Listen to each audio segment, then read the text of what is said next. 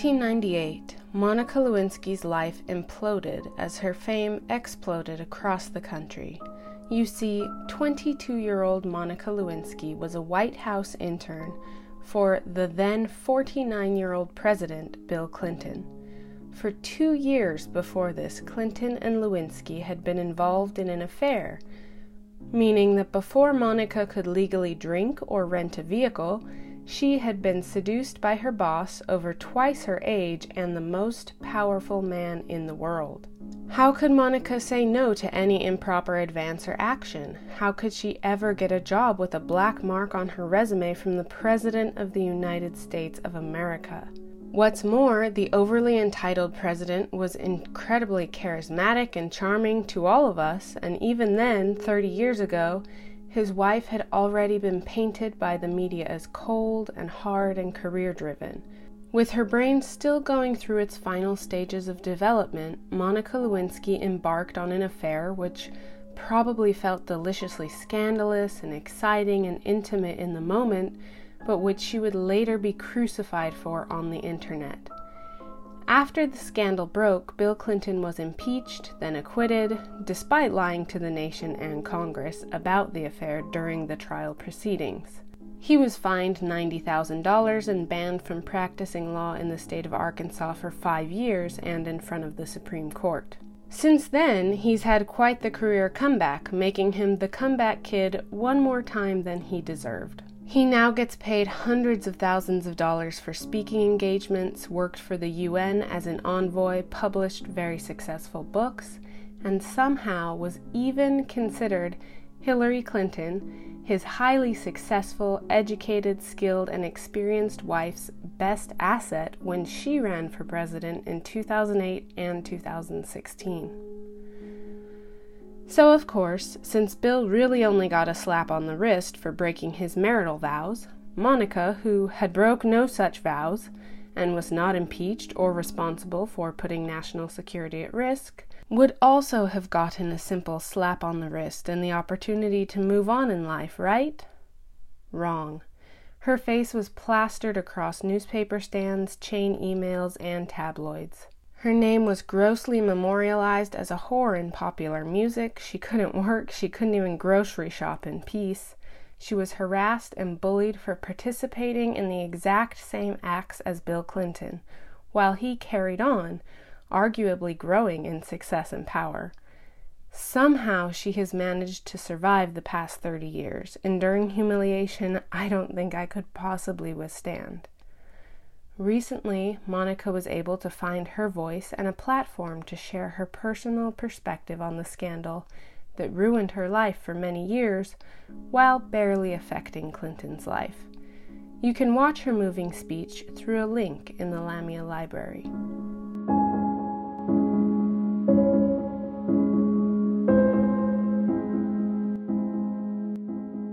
Hello!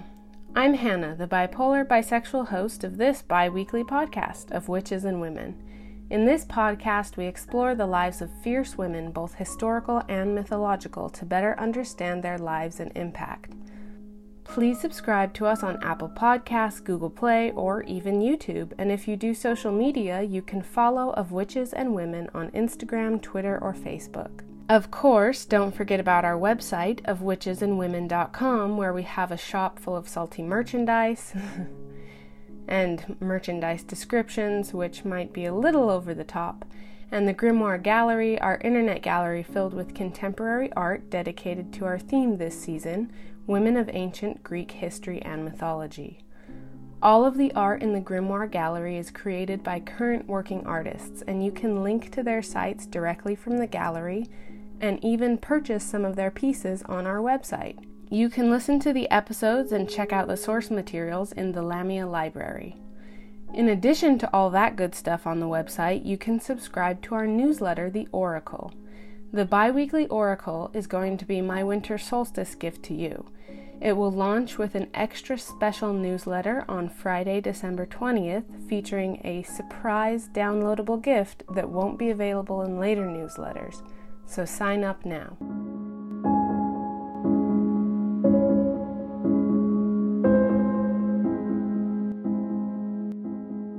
As I've mentioned in previous episodes, the first man was formed of clay, and he really isn't very interesting.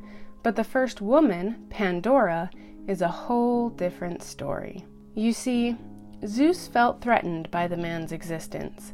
Maybe he was upset that the Titan Prometheus and the goddess Athena had created a creature more complex and similar to the gods than Zeus had ever created.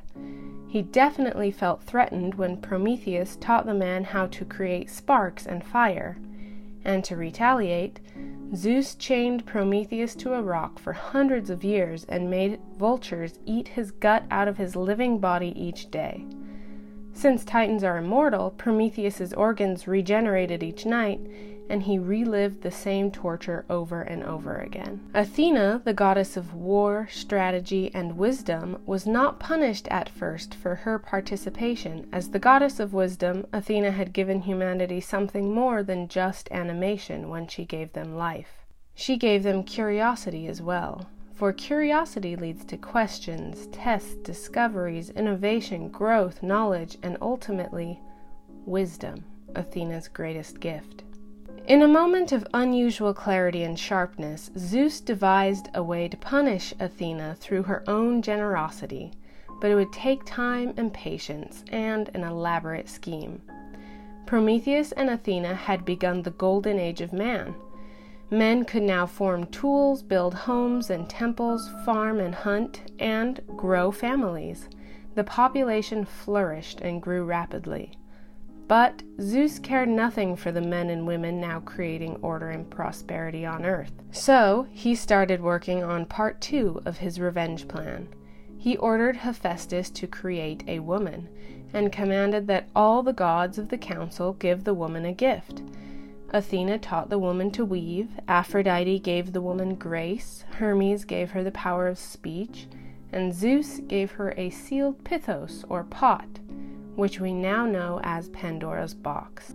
Zeus told her the pot contained additional gifts, but that she was never to open it. Then, like a piece of property, Zeus gifted Pandora herself to Prometheus's brother to be his wife.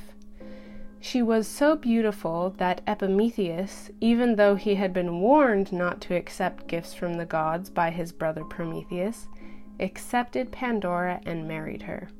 They appear to have begun happily enough. Pandora had a daughter, Pyrrha, who grew up and married as well to one of man's descendants. Epimetheus was a minor Titan with few powers, but certainly enough to keep his family in comfort and safety. Unfortunately for Pandora, she was a mouse caught in a trap. The curiosity of human nature, formed by Athena to make us wise enough to survive and evolve in a world full of dangerous creatures and weather and illness, was working on Pandora's mind. Zeus had given her a pot that he promised was filled with blessings from the gods, and then made her promise not to open it. But why? Wouldn't gifts from the gods be good? Like the gifts that they had given her when she was formed? What if she was hurting or depriving her family or neighbors or loved ones by ignoring the gift from Zeus? What if her daughter got sick and the only solution was in the pot? Shouldn't she know what was in there simply so that she could be prepared in case a need arose? Finally, after years of blind obedience, Pandora unsealed the pot, just to take a peek at the generous gifts from her benevolent god. What could possibly go wrong? We can only imagine the evil chuckle and the fingers coming together as Zeus watched in anticipation, his cunning plan finally coming to fruition. And out of the pot flew pestilence, disease, and despair of all kinds. Pandora quickly closed the pot, horrified by what had been released. But it was too late. Zeus had used Athena's gift against her, crippling the humanity she had helped create through their own curiosity, her greatest gift. And as pestilence, plague, and worse began to spread, the golden age began to fade, and the existence of mankind became a race of survival that it still is today. There have been so many retellings and adaptations and books and theses and plays of Pandora's story throughout several thousand years. In some, hope is also in the box and remains hidden there on Zeus's orders, further crippling mankind. In others, hope emerges and negotiates on behalf of Pandora against a punishment from Zeus. The story, of course, parallels to the original woman of Christianity, Eve, and her apple, and the two women have been compared and contrasted many times over the years.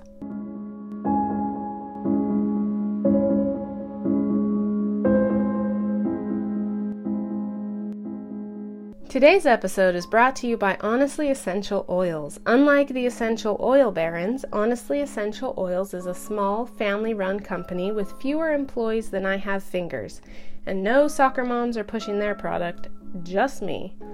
Because Honestly Essential Oils doesn't have to pay a long line of salespeople before the oils ever reach you, their oils are far less expensive than other companies. Plus, Honestly Essential Oils are sourced and tested to ensure high-quality oils in every bottle.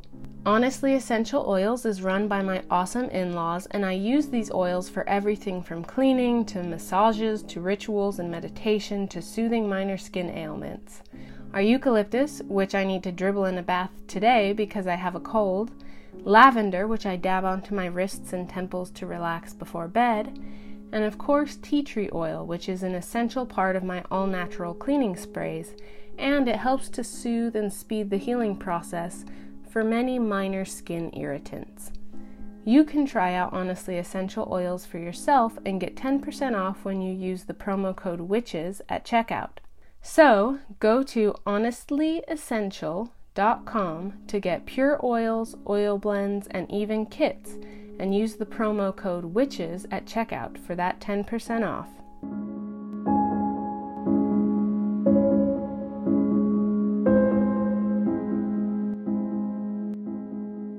Pandora parallels to more women than just Eve. The first woman in Greek mythology and Monica Lewinsky, a modern woman of our time and culture, share something profoundly disturbing in common. Both women were the lesser harm in a plot devised and acted out by the most powerful man in their world, and yet both women bear the brunt of the blame, not only for the small part or action that they played, but for the crimes and sins of the men who acted out their fantasies or vengeance by preying upon these women. This parallel is everywhere once you notice it. In fact, it's an actual named phenomenon in our world today, commonly called the glass cliff.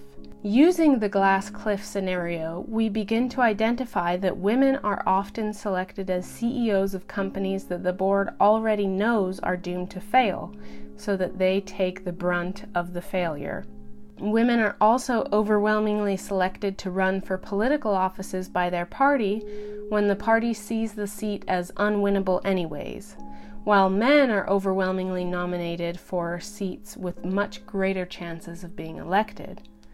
One recent example is that of Theresa May, former Prime Minister of England, put into power right after the impossible to negotiate and dangerously foolish Brexit had passed the popular vote. May had very little time to negotiate a peaceful breakaway from the EU that wouldn't cripple the British economy.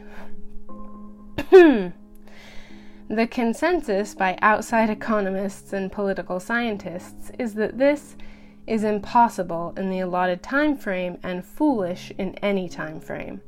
And of course, May hit dead ends at every turn and suggestion until she resigned, practically in tears. And then I watched as so many people, in the pernicious way we've been acculturated to do, blamed the entire Brexit disaster on May, rather than on, say, Boris Johnson, the man who ran false ads throughout the Brexit campaign, or the voters who chose fear of immigrants over international cooperation, or the members of parliament who refused to work with May on her solutions, instead creating more problems for her. Witches, we need to be better.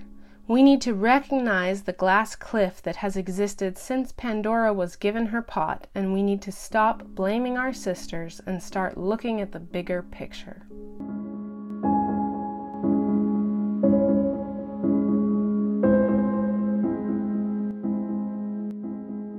After this bleak episode, today's ritual is designed to bring hope, the one element left to Pandora when all else escaped. To perform this ritual, choose an invigorating essential oil that you love and dab it onto your temples.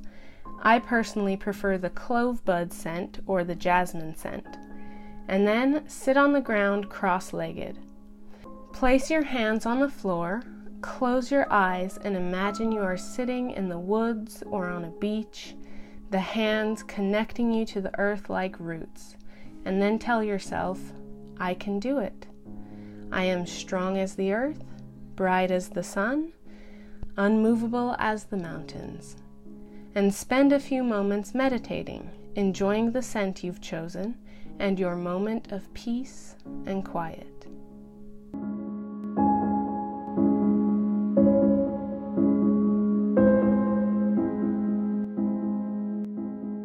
Thank you for listening today. If you've enjoyed the episode, please, please, please leave us a magical review so others can find and enjoy the show as well.